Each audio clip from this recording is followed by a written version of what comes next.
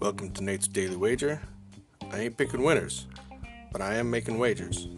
Time to put my money where my mouth is.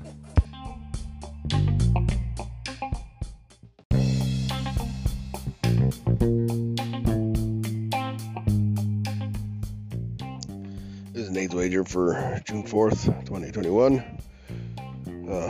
Still feeling rough today, but at least we won last night, so we'll take that. Try to get a little better. And today,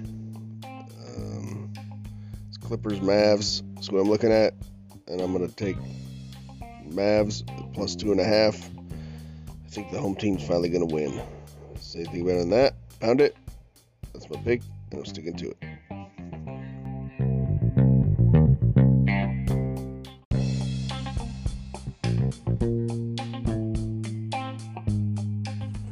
Please remember to rate, review, subscribe in your favorite podcast application. Tell me how much I suck or how much money I'm making you.